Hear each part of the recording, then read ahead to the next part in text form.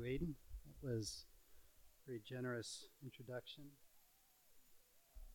I think this is the fourth time I've preached here, but I could be wrong, so forgive me if I am. Let's see. What am I supposed to say first? Well, I can bring greetings to you from Grace Covenant Church in Bloomington, your sister church. It is always such a treat to be able to be here with you and to bring God's word to you.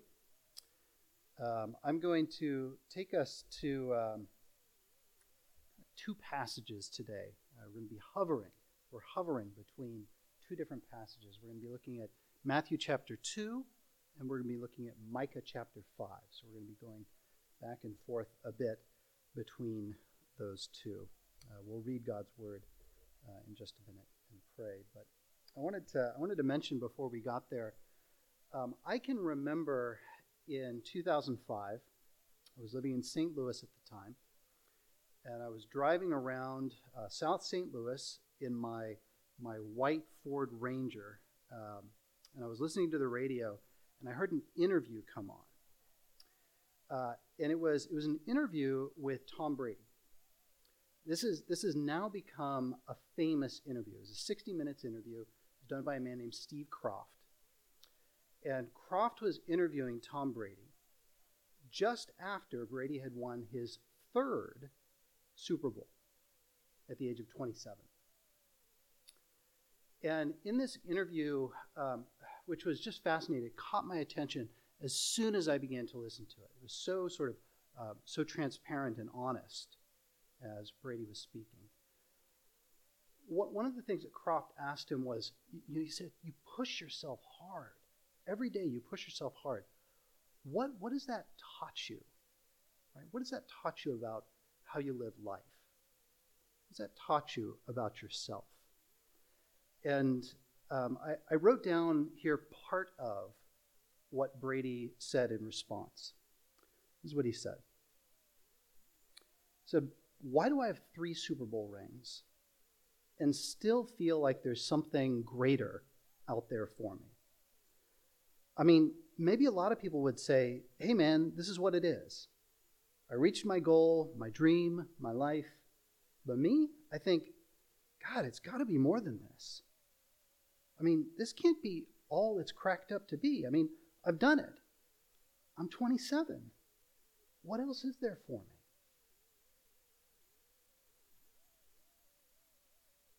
What else is there? Well, a year later, Brady broke up with his actress girlfriend to marry a Brazilian supermodel. So there was something more for him. Before he was 30 years old, Brady had done more than most people accomplish in their entire lives. He's 45 years old now. He's still a remarkable athlete, an incredible competitor. But as you may know, he just had his first losing season in his entire long career, and he divorced his Brazilian supermodel wife. Brady was not at peace when he was 27. He's not at peace at 45. I want to think today about what peace looks like in our lives. I want to think about the peace that God offers to us in Christ. I want to do that by thinking about a few guys who show up at the beginning of Matthew's gospel and then disappear. I want to think about it by thinking about the wise men. Let me read the passage from Matthew 2. So I'm going to read verses 1 through 11, and then we'll pray. This is the word of God from Matthew chapter 2. Now, after Jesus was born in Bethlehem of Judea, in the days of Herod the king, behold, wise men from the east came to Jerusalem, saying, where is he who has been born King of the Jews? For we saw his star when it rose, We have come to worship him." When Herod the king heard this, he was troubled, and all Jerusalem with him. And assembling all the chief priests and scribes of the people, he inquired of them where the Christ was to be born. And they said, "In Bethlehem of Judea. For so it is written by the prophet." And then he quotes Micah chapter 5. He says, "And you, O Bethlehem, in the land of Judah, are by no means least among the rulers of Judah, for from you shall come a ruler who will shepherd my people Israel." Well, then Herod summoned the wise men secretly, and he ascertained from them what time the star had appeared. And he sent them to Bethlehem, saying, "Go, and search diligently for the child. And when you have found him, bring me word, that I too may come and worship him." After listening to the king, they went their way, and behold, the star that they had seen when it rose went before them until it had come to rest over the place where the child was. When they saw the star, they rejoiced exceedingly with great joy. Verse 11. And going into the house, they saw the child with Mary his mother, and they fell down and they worshipped him. And then opening their treasures, they offered him gifts, gold, frankincense, and myrrh. And being warned in a dream not to return to Herod, they departed to their own country by another way. Well, the wise men show up here in Matthew 2. We never meet them again. We don't know a whole lot about them. Church tradition suggests that there were three of them. One of them from Arabia or perhaps Ethiopia, a second one from Persia, and a third one from India. They've even given them names: Balthazar, Melchior, and Gaspar. But of course, we don't get any of that from the text. Maybe it's true, maybe not. There are a few things that we know about these wise men. We know, first of all, that they come from the east. Now, what does that mean exactly? We don't know. East of Jerusalem, well, there's a lot of territory east of Jerusalem, isn't there? They're called in the text by our translation wise men, but the word is actually magi or magi. And that word is a Persian word. So it may well be the case that these guys who come from the east are coming from Persia, modern-day Iran. This word, magi, is an interesting one. Now, we don't know quite how much to read into this. It probably suggests that they come from Persia, but it may suggest even more than that. You see, the word magi, which we usually translate as wise men, older translations sometimes rendered it as king. That's why you get that song, "We Three Kings of Orient Are." The word literally means something like fortune teller or magician, something like that. These guys are stargazers. These are heaven watchers. These are people who are looking at the night sky in an effort to try to understand the world around them. The other thing that we know for sure about them is this: there's more than one of them. Right? There are multiple wise men. It's not just one wise man. It's multiple wise men. And we don't know how many there are. Right? Traditionally, we say three. You have a creche scene at your house or nativity scene, you probably have three wise men. But the text doesn't say anywhere that there are three of them. It does say there are three gifts that they bring, three royal gifts. It doesn't say anything about the number of men who actually arrived. Could have been 2, could have been 10. I don't think it would be 100, right? That feels like too many, right? But a smallish number. More than 2, more than 1, less than 100, somewhere in there. But I think in addition to the things that we know about the wise men from the text directly, I think there are a number of things that we can also sort of presume rightly from the text, things that we can draw out of the text that tell us a little bit more about what's going on with them and about their story. So, for example, I think that we can presume that these men were wealthy, or at least that they had access to wealth. Why do I say that? Well, first of all, they have taken a very long journey from a faraway place. Later on in Matthew, it seems to be the case that this journey has taken them somewhere around 2 years. To travel for 2 years in the ancient world, that's very expensive. What's more, when they show up at Jerusalem and they knock on the door of the palace, they aren't thrown out because they're dressed like beggars. Right? They're listened to. They're actually given a hearing. And again, that suggests that they have some sort of appearance that would make them welcome in that kind of context. A third reason that we think they might have some wealth is, well, look at the gifts. Right? Gold, pretty nice. Frankincense, well, we're not really sure what frankincense, no, it's an incense, right? It's a nice, rich smell. Myrrh, too, is another kind of, like an ointment, right? A fragrant ointment. These were rich gifts. They were costly gifts. Notice they didn't spend these gifts on the journey of 1.5 years or 2 years to get to Jerusalem. So these people, these men, probably had a certain amount of wealth. I think there's also no reason for us to presume that these wise men knew anything about the God of Israel, that they were worshipers of the God of Israel. There's no reason to think that they were worshiping the God of Israel before the thing with the star happened in their lives. Right? They're foreigners coming out of a context where it would have been most natural for them to worship false gods, to worship idols, to worship many gods, in fact. But it does seem to be the case that, like Tom Brady, they're looking for something more. Right? There's some dissatisfaction. There's something that drives them to seek more in their life. Otherwise, why would they have left their homes? Why not just stay wherever they were? There's something that is driving them to look for more.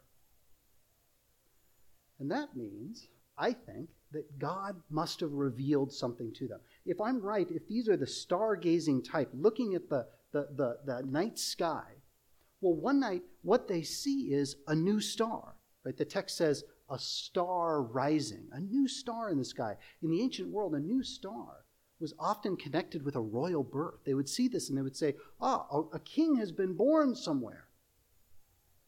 But, of course, they may have seen that and they may have said a king was born. But how would they know that the king who was born was a king that was way over there in the west, specifically the king of the Jews? No, to know that, God must have revealed something about the meaning of the appearance of this star for them. So they knew something. They knew that one had been born who was a king of the Jews. But they didn't know everything, did they? Right? They don't know exactly where they're supposed to go. When they get this information that the king of the Jews has been born, their hearts are set in motion and they want to go to him. And they move in the right direction. They head west. They head towards where the Jews are. But where do they go? They don't go where the king is. They go where the king should be, at least as far as they're concerned. That is to say, they go to Jerusalem. And this, of course, is the funny thing about the wise men. They're supposed to go to Bethlehem and they wind up in Jerusalem. And as someone who is geographically challenged in really deeply profound ways, I sympathize with the wise men at a really sort of basic heart level. The wise men are supposed to go to Bethlehem, but they go to Jerusalem instead. And this is a huge mistake. Right? They go to Jerusalem because that's where kings should be. Jerusalem is the capital. Right? That's the capital. That's the place you go. And so they go to Jerusalem.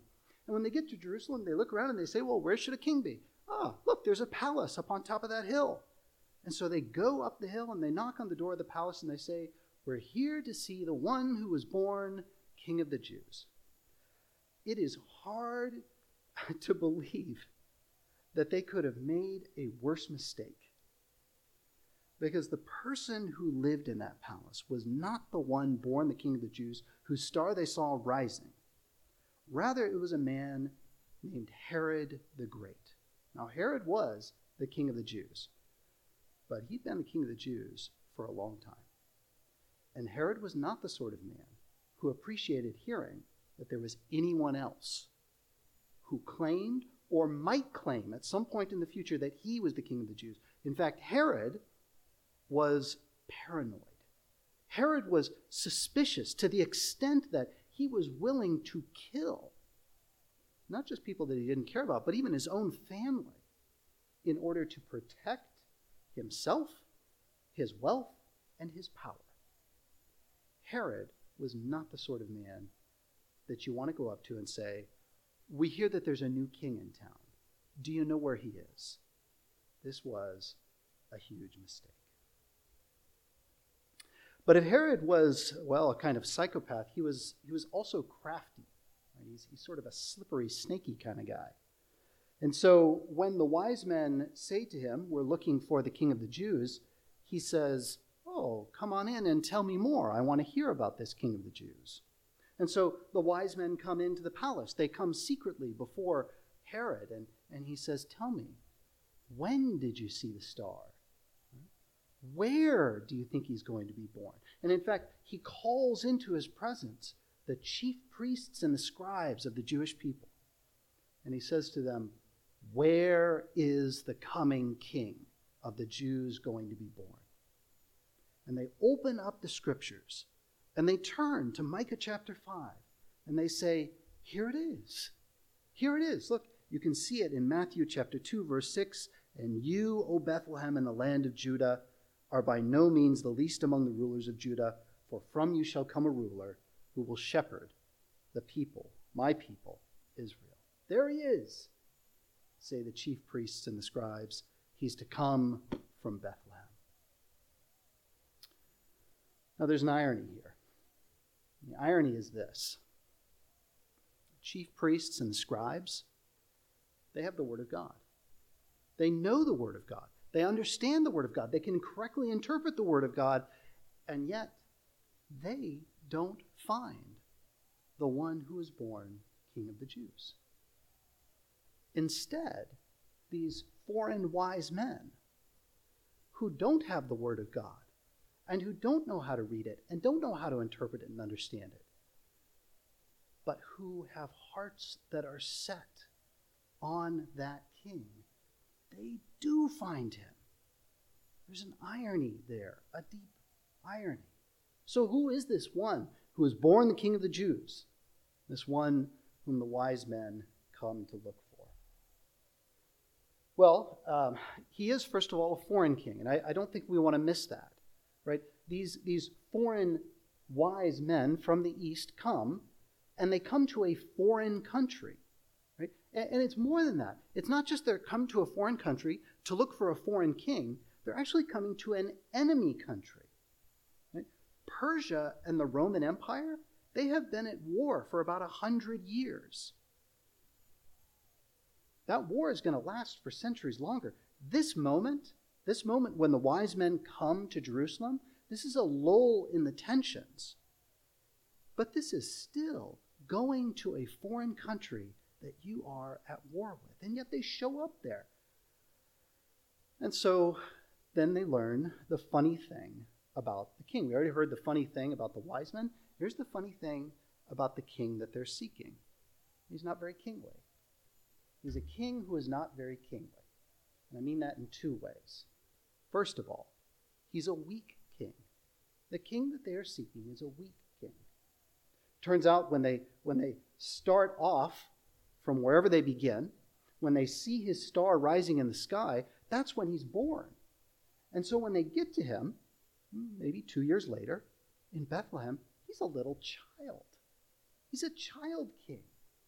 Child kings are weak, right? Child kings are easily manipulated. They're easily overthrown. You never want to throw in your lot with a child king. But there's another reason why this king is not a very kingly king. The second reason, of course, is where he's from, where he's born. He's born in Bethlehem, of all places. Bethlehem is a backwater. Bethlehem is a no stoplight town. Right? There's nothing going on in Bethlehem. Now, it's true, right, that sometimes big things come out of small towns. Did you know that the actress Jessica Biel was born in Ely, Minnesota, population 2,300? Did you know that Chris Pratt was born in Virginia, Minnesota, happening metropolis of Virginia, Minnesota, 8,300 people. Sometimes big things come out of small towns. And even Bethlehem had its hometown hero, King David. King David was born in Bethlehem. But you know what? That was about 1,000 years before the whole thing with the Magi and Herod. 1,000 years ago, somebody famous came from Bethlehem. And since then, not much has happened. Bethlehem is not the sort of place where kings are. And yet, despite this obscurity, despite the weakness of this child king, turns out he is the real deal. This child king actually matters. We can see this if we take a look at Matthew 2, even as early on as verse 2. Right? Notice what the wise men are saying. They're saying, we are looking for the king we're looking for the one who has been born King of the Jews. Now, most people become kings by becoming kings. Right? Over a period of time, they become kings. They're not born kings, but this one is different. This one has been born King of the Jews. From the moment of his birth, from the moment that star rose in the sky, this one was born King of the Jews. There's more. He's not just born King of the Jews. His birth as king is anticipated. This is why the chief priests and the scribes are able to go to Micah chapter 5. They're able to say, look, we have this record from 700 years ago where the prophet Micah says, the one who will be the ruler of my people Israel, he's going to come from Bethlehem. That's why they can do that. This is something that has been prophesied. This is an anticipated king. And even that prophecy that Micah offered 700 years before Herod and the wise men and the birth of Christ, even that prophecy is looking back to something further. In that prophecy, it talks about this coming king as one who is from of old, whose coming forth is from ancient days. That is to say, 700 years previous to the arrival. That's just one point in the timeline. In fact, the beginning of this plan, the plan that sees the birth of the ruler of Israel, this is a plan that stretches back all the way to ancient days. There's more. He's a king born. He's a king anticipated. And he's also a universal king. You can see this most clearly in Micah 5, where he's described as being great to the ends of the earth. But we can see it as well in Matthew 2. We can see it in the persons of the wise men. That these ones from outside of God's people, these foreigners from the east, come and they bow down and worship this king. His reign extends to the ends of the earth through the presence of these wise men. Finally, he is no ordinary king. An anticipated king, a universal king, but no ordinary king. Look up at Matthew 1:23. Behold, again quoting from the Old Testament, now from the book of Isaiah, behold, the virgin shall conceive and bear a son, and they shall call his name Emmanuel. Why Emmanuel? Because he is God with us. The wise men recognize the godness of this child, the deity of this child, and they do this by worshiping him. And look, you can see that in verses 2, you can see it in verses 8, you can see it in verse 11 as well. Look at verse 11. Look at what happens when they go into the house, they see the child with Mary, his mother, and what do? They fall down. They fall down before this child and they worship him. They have finally found what they were seeking. They've gone on this tremendous journey, and they have finally found what they were seeking. Have you found what you're seeking? Do you know what you're seeking? Do you know what you're looking for? Have you found your purpose in life? Do you know why you exist? My friends, whether you are a Christian or not, I get to remind you today that there are basically two ways to find your purpose in life. Basically two ways. Those two ways of finding your purpose in life, they correspond to two very different ways of living your life. One way to find your purpose is to look inside, to turn in on yourself. Second way to find your purpose is to look outside. You can be introspective or you can be extrospective. Introspective or extrospective. Our cultural moment today, right, the thing that we are hearing around us is that the way that we determine our purpose is by looking inside of ourselves. Self-fulfillment, self-actualization, self-realization. Right? If I want to be truly happy, the way that I'm going to do that is by doing what my heart tells me to do. And how do we know what our heart tells me to do? Well, you sort of look inside of yourself and you say, what would make me really happy? And then you go do that. And then when it doesn't make you happy, you try something else that you think might make you happy. The problem is with this strategy, of course, is none of these things will ever make you happy, right? Because we are not made to be satisfied by created things. Right? Go ask a meth addict. Go ask an alcoholic.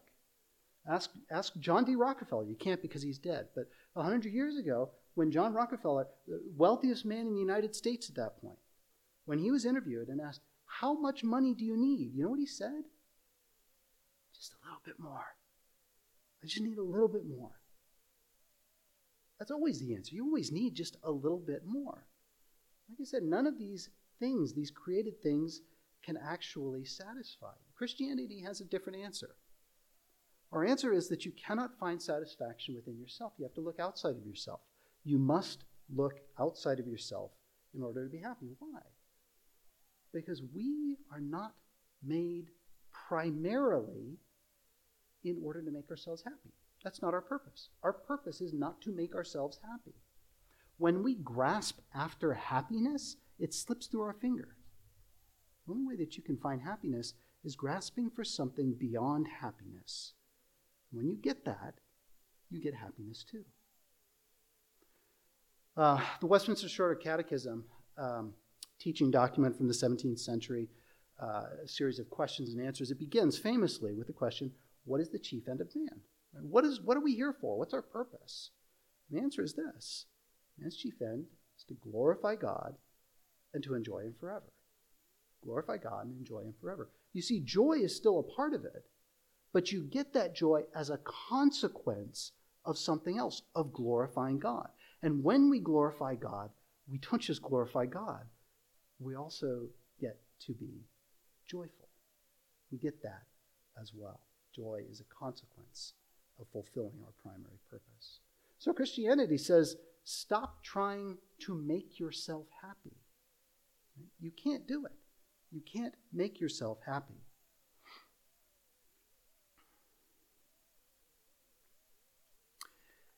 In fact, if you want to be happy, right? If you want joy, if you want satisfaction, the only way that you can actually get that is by being in right relationship with the one who made you and who gets to decide what you were made for. Right? So it's a little bit like with the wise men, right? It's only when they have that orienting star in their sights and they're following it in the way that they're supposed to be, only when they do that, only when we do it, can we be in right relationship with the one who made us, and therefore in right relationship with creation, and especially with those creations who were made in the image of God. That is to say, with our neighbors and with ourselves. Earlier today, 5 people stood up here. They took vows. Public professions, right? Public vows to join this particular congregation of Christ's global church. I think we can probably agree that by standing up here and reciting those vows, by saying I do, they did not suddenly receive eternal happiness and eternal joy. Right? We can probably agree on that. In fact, in the short term, it's probably going to create some anxiety and challenges in their lives.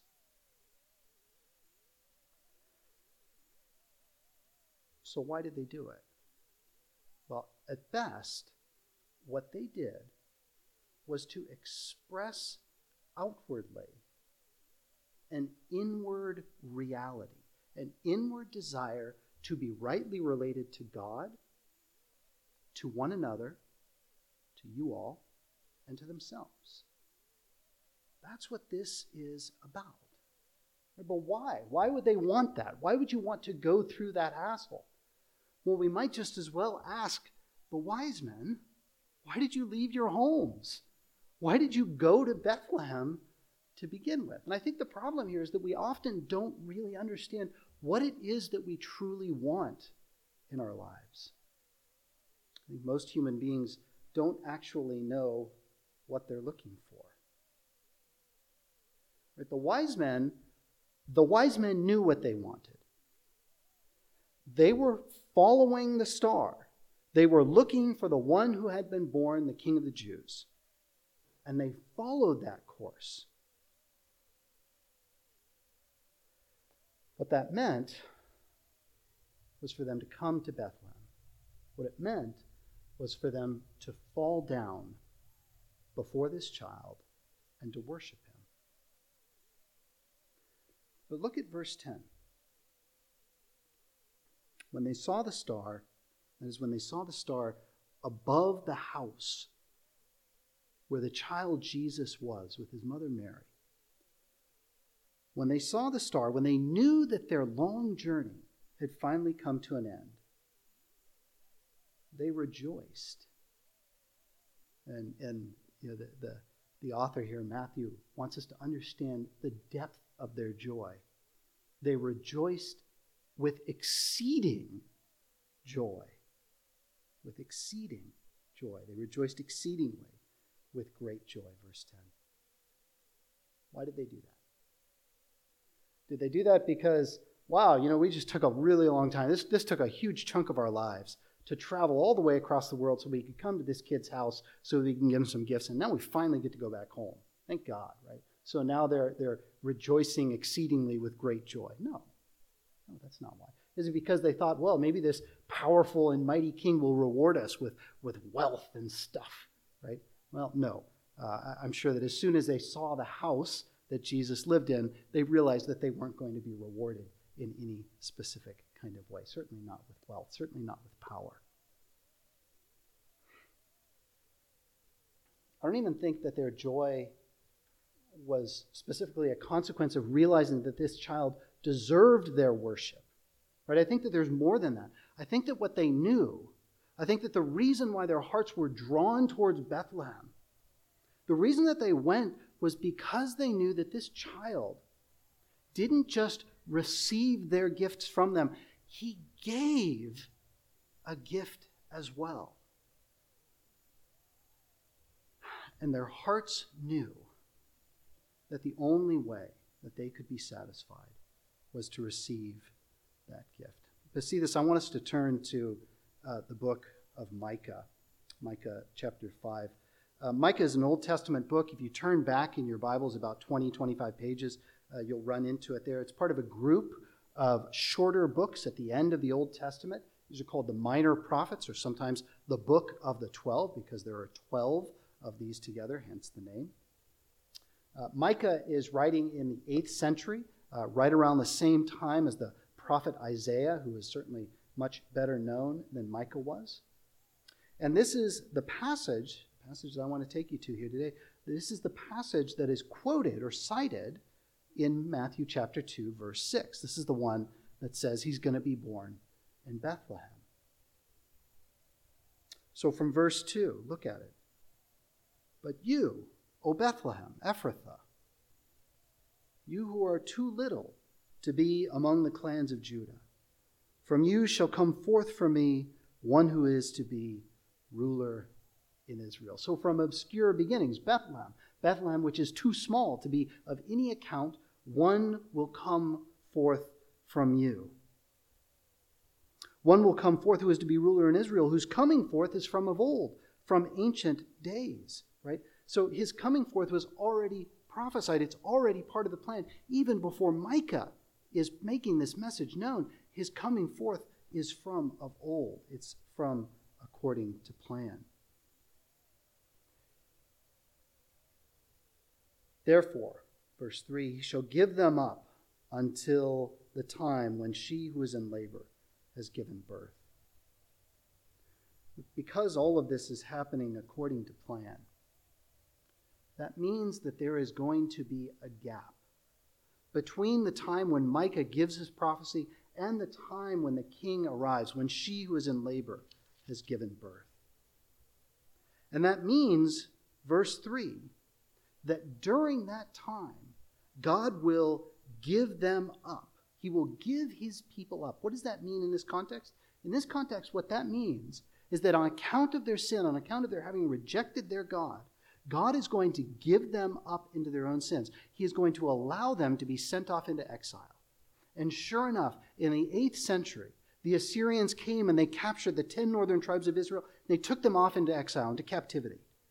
140 years later, the Babylonians came and they captured the 2 southern tribes, and they took them into captivity. 70 years later, those tribes were allowed to return, to go back and to rebuild their temple, to rebuild their capital city. But even after they returned, they remained under the thumb of foreign powers. First Persia, then later the Greeks, then after them the Romans. And so it was that when Herod and the wise men and Jesus lived, the Jews still found themselves, the people of God still found themselves under the thumb of foreign powers. They were still given up by God. But all that changes now when the king comes forth.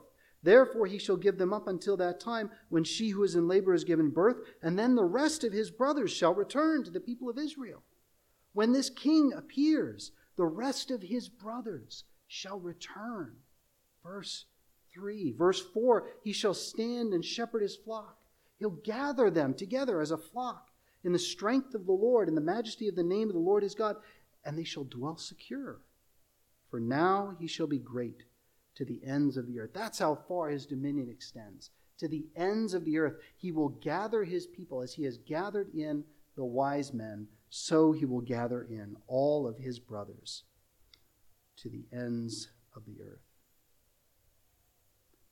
And for those who take refuge in the shepherd, for those who are part of his flock, notice that those who, like the wise men, come and fall down, who submit themselves to this king, who worship before him, for them, verse 4, verse 5, there is security, and he shall be their peace. That's right. This king, this young king, this weak king shall be their peace. And the peace that he gives isn't temporary peace. It isn't the false peace that the world gives, right? Jesus says to his disciples, he says, I give you true peace, not peace like the world gives you. Not that false peace, not the temporary peace, but true peace, real peace. The sort of peace that is more than just an absence of conflict. The sort of peace that is human flourishing. It's the sort of peace that says, today was the best day of my life. And I loved every moment of it, and tomorrow's going to be a better day. That's the sort of peace that this king offers to his people.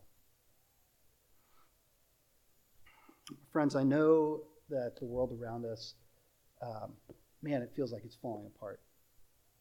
Things are not great out there. And I get sad a lot looking at what's happening, looking at laws that get passed, looking at things that people do to one another, looking at wars that are being fought, looking at the way that people hurt one another. And I ask myself, is that king really reigning?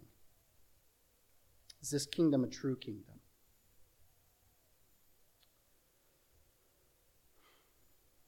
The answer is it is. It's not a kingdom of this world, though. King Jesus' kingdom is both different and greater than the kingdom of King Herod.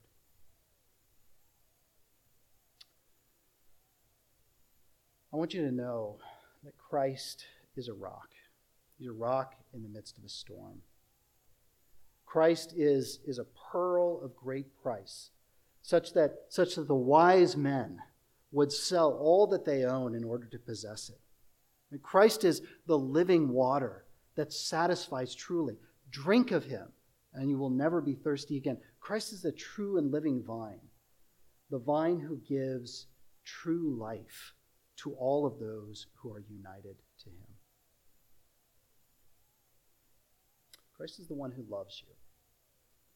And he loves you especially when you don't deserve that love. If you turn to him, you cannot lose his love. He will never let you go. So go and seek the shepherd. Seek the shepherd. You are sad. If you're lonely, seek him. Turn to him. If you don't know how you're going to get through the rest of the semester, if you don't know how to get through this season of life, turn to him. Seek him. If you have already found him and your love has grown cold for him, seek him again. He welcomes that. He welcomes repeat offenders and those who return to him. My friends, when you find him, when you fall down before him and worship him, when you acknowledge him as the sovereign and king over your life, when you become a subject of his good and glorious kingdom, then go back to where you came from. Like the wise men, depart to your own country, but depart, leave this place forever changed. Forever changed. Don't go as a slave, right? A slave of a kingdom of this world, a slave of the passions of the flesh, a slave to the temptations of this world around you. But go as a brother, go as a sister of the great king, the king who loved you and who gave himself for you. Go as a subject of his kingdom. Go and enjoy him forever. Amen. Would you pray with me? Heavenly Father, you have given us a great gift in giving us your Son. In him you offer us life and breath and hope and all things. And I pray, O Lord, that as we see the world around us struggling to offer meaning, pray, Lord, that you would turn our hearts as you turn the hearts of the wise men towards your Son. I pray, Lord, that we would find our life, our hope, our meaning, our satisfaction in him. I pray this in Jesus' name. Amen.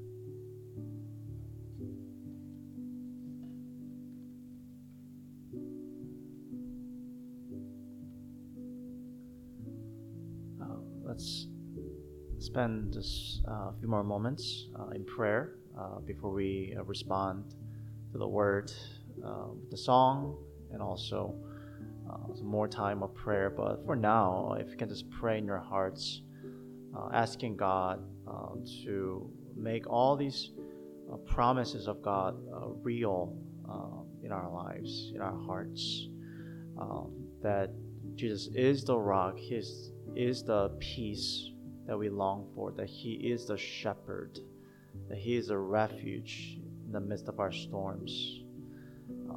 All these things may it not be just that we hear about or just words on a page. But let's ask God that He would touch our hearts with His truth through His Holy Spirit, that we will truly leave this place having His joy, just like the Magi. Can we do that? And then we'll sing the song in response. Let's pray.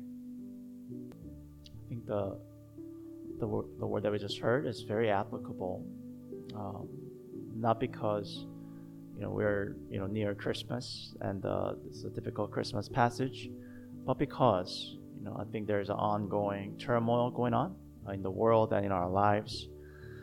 I think personally, in many of our lives, I would imagine, and also hearing from you guys individually when you share about just how things are going in your lives, I think there's always the restlessness that comes from working in the world, as young adults and students in your respective callings. And I've been meditating on the idea, in fact, the truth of the world being our slave master, because right now I'm in the Bible reading plan where I'm going through the Exodus story, and there's a story of Moses and Pharaoh, and Pharaoh in my mind is really the personification of the world, telling the Israelites, work, work, work. You're lazy. Work, work, work. And the Israelites, people of God, are in slavery and turmoil. They don't get to see beyond the happiness that they long for, which is just a little drip of water from their slavery work. And maybe we're all like that in many ways. If you're students, going through classes and trying to, study for exams tomorrow or next week, that really binds you to the system, so that you can't see beyond that. And if you're working, the next deadline, what is it, and what's my boss saying? What's my next step? What's my next project? How can I, get past this and get promoted? And all these things, it can get translated to us like what Pharaoh says: work, work, work. What are you doing? Work, work, work. And that becomes your identity, and the happiness that you long for is not found. But when we seek beyond all these things, because of God's word, like we just heard, that speaks to us the true reality, that there is a king, his true peace, and when we seek him, as a result, we gain the joy that our souls always long for. That's the joy that cannot be satisfied with things of the world. If Tom Brady cannot be happy, what other hopes are there? Humanly speaking, right? So let's pray together in response, just really surrendering ourselves, trusting that this King is a true shepherd who can lead us to the pasture of living water. As you do that, just be honest with him, saying, Lord, I have been looking for other things. I have been looking at other things to satisfy my heart. And in fact, alongside of my own sins and idolatry, I know that this world has paralyzed me. So it has been hard. My mental and emotional and physical health has been suffering because I'm finding myself unable to reach you, Lord. But thank you for speaking to me right now and help me now through your real Holy Spirit to seek you and get beyond the earthly goals of this world.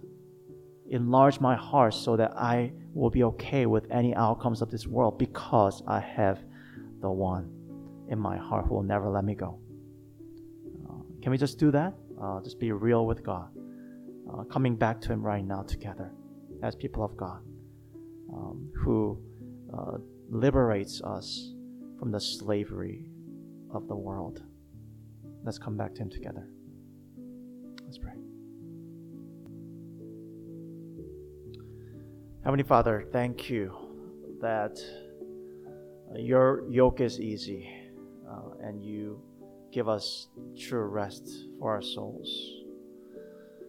Thank you that you are a loving shepherd that leads us and never rejects the lost sheep found.